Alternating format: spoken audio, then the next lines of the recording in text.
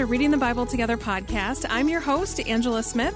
Today we are talking about Acts chapter 14, and I am so excited because my friend, who is the coordinator of fundraising operations, which sounds a little stuffy, and she is not at all stuffy. She could also be our coordinator of fun, Amanda Nydam. Hi. Welcome, Amanda. Thanks for having me. Yeah, I'm so glad you're here. I've always appreciated when, I think I shared this on another chapter, but we do Monday morning devotions with everyone. You work for Faith Radio and for our sister station, KTIS. Mm-hmm. And so together, Monday mornings, we'll do devotions. And I always appreciate your devotions, so I'm excited for our conversation. Thank you. Yeah. So we're talking about Acts chapter 14, and why don't we start out with what stuck out to you? At the very beginning of this chapter, the first thing that I underlined in so many different spots were the emotions that happened with the stirring up of the Gentiles and the Jews and the poisoning of their minds and the division and the plotting. And I just can't imagine, what this city must have been like. There was all these different factors and people groups all fighting for attention and position and power position and wanting to be right. Yeah. Mm-hmm. And in this is where they are teaching and preaching, and they start in the synagogue, which is their tradition, and then move out to where people are accepting of them. Yeah, it's interesting to see how that has been consistent so far, that they start in the synagogue, they start with the Jew, first for the Jew and then for the Gentile, and they keep following that. Yeah, and it is amazing. I just appreciate how no matter what's happening, that they continue to do that. Mm-hmm. Their mission is to tell about Jesus, to tell about the gospel. And the way that they do it going into the synagogues, opening the scrolls of the prophets and saying, see this, and using that as proof. This is who Jesus was. That the Messiah did have to suffer. He did have to go through these things. And that's the way that they're presenting it, which I think is so interesting. Yeah. Let's turn to the questions from the study guide. Mm-hmm. Later in the chapter, we see the people mistaking Paul and Barnabas for Roman gods. Why? Let's talk a little bit about why we think that happened, and then, let's just talk about that because it's so interesting. Sure. Well, and I thought it was interesting. So how that came about, or the one example that was highlighted in the scripture, it said that they were performing signs and wonders, but the one that was kind of given detail was the lame man who had been that way from birth. And he was listening to Paul, and Paul looked directly at him, saw that he had faith to be healed, and called out, "Stand up on your feet." At that, the man jumped up and began to walk. And what a cool parallel. And it immediately made me think of Jesus healing the man who was let down from, the roof by the friends who were like persistent and not going to, take no. And so this was kind of the one sign and wonder that was highlighted. And the people were just overwhelmed and said, oh man, we got to take action and pay honor and homage. And immediately their secular gods came to mind, and they went into action. Yeah, and so they're trying to worship Barnabas as Zeus and Paul as Hermes. And I think that their response, Barnabas and Paul's response, is so interesting because back in chapter 12, we saw Herod Agrippa being praised as the people saying he is the voice of a God, not of a man, and he's taking it all in. And then we see an angel of the Lord struck him with sickness, and he was consumed with worms and died. Mm-hmm. And so he's taking all of the praise to himself, and we see something so different from Barnabas and Paul here. Super humility. And really, when you think about it, having this much attention, one could kind of try to turn it to be a good thing, like, oh, all of these, more people will come and listen, or, your humanness and your pride could kind of sneak its way in. But they were super, super convicted and super passionate about saying, no, this is exactly not what we want you to do. And how cool that they were so persistent and so passionate about sharing about God's testimony. He has shown kindness by giving you rain from heaven and crops in the seasons. He provided you with plenty of food that fills your stomach and your hearts with joy. Also a neat thing to think of how, God's testimony has always been with us in creation. Mm-hmm. Yeah, and how they're taking everybody's view on them and trying to turn them back to see the Lord. But even as they were saying that they could scarcely restrain the people from sacrificing to them. Yeah. Wow. So much emotion. There's so much emotional electricity in this chapter. Like, it's just from the beginning, all the tension and the division, and here the sacrifices and the harrowing and shouting and rushing, and there's just so much electricity going on. Be amazing to be a part of. Yeah, well, and to think about that group. I mean, these are large groups of people, and we see often. I mean, I don't remember what chapter it was.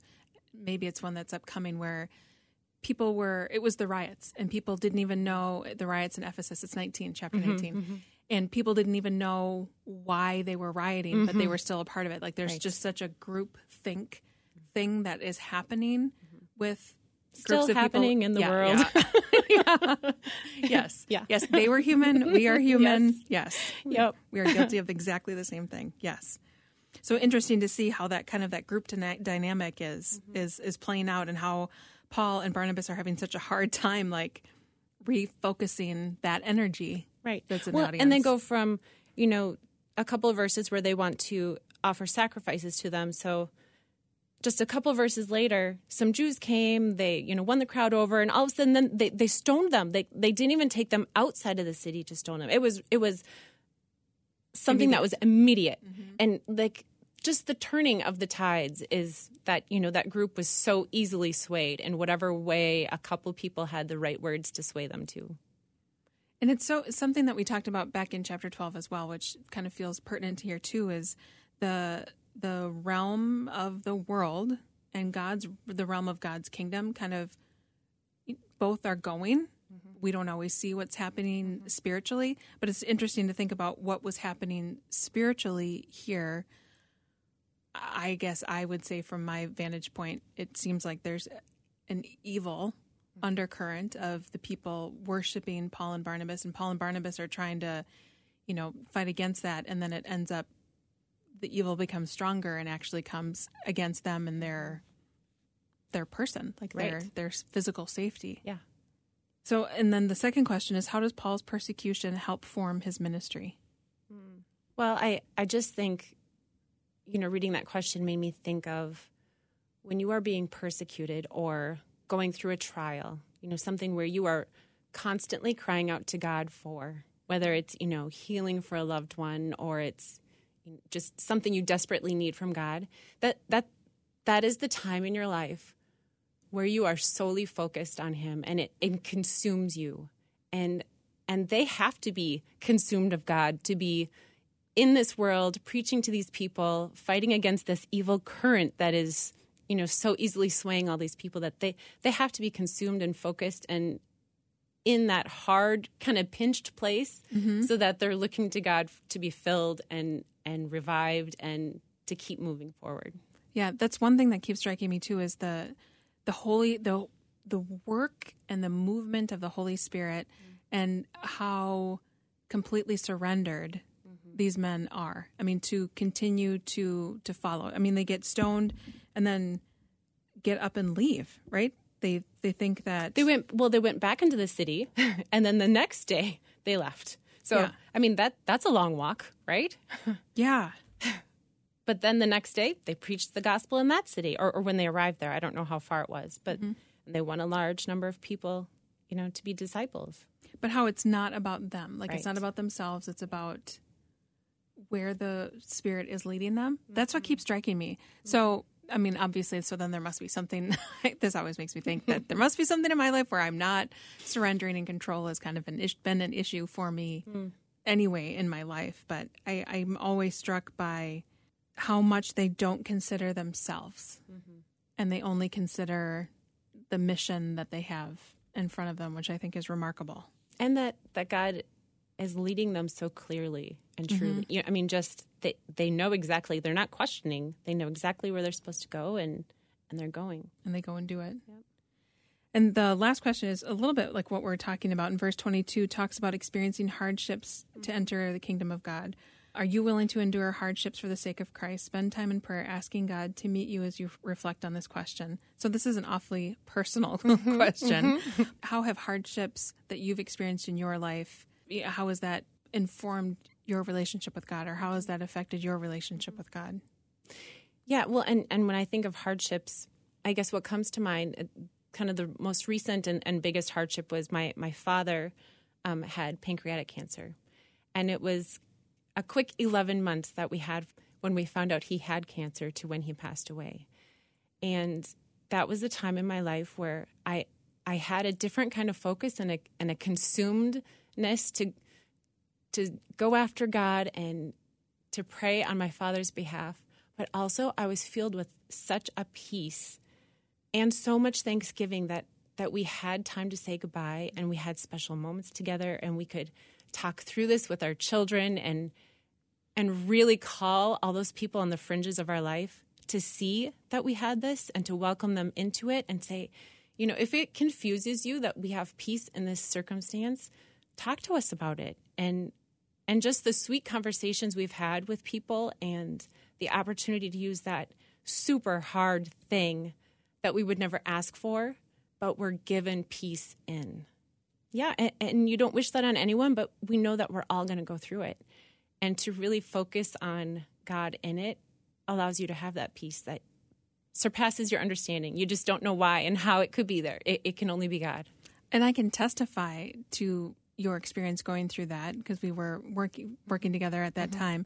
And I remember, so those Monday morning devotionals, I did one on surrender. Okay, I'm seeing a common theme coming back. But it was Jesus praying in the garden and how he's, take this cup, take this cup, take this cup. Not my will, but your will be done. And so that was my devotional. And so then after we do have a devotional, then we go to prayer. And one of the prayer requests that day was for your father, who was still battling. And I remember because of what we had just studied, and every prayer request that we had that day, we would pray for it and then say, but not our will, your will be done. Yep. And I remember coming to praying for your dad and crying through it and then saying, but not our will, your will be done. And going up to you after and apologizing because it felt insensitive to me, because it can be when you're in the midst of that, say when my mom died of cancer, it can be really hard and a tender place. And I remember you saying, it's true. It's the truth. Yep. And so I can testify to the peace that you had in that time. And it doesn't mean there's not tears and heartache and burden, but it's amazing how that peace can just cover all of it at the same time. Yeah. Thank you so much, Amanda, for coming and spending some time with us talking about this. I appreciate it. Thank you for all you do. You are just such a bright light in the office, and I just love seeing how God uses you here. Thank you for joining us for Acts chapter 14. I hope you subscribe to the podcast so you don't miss any episodes, and we will see you next time for Acts 15. The Reading the Bible Together podcast is a production of Faith Radio and Northwestern Media. Hosted, produced, and edited by Angela Smith. If you've enjoyed this podcast and want to hear more, consider financially supporting Faith Radio.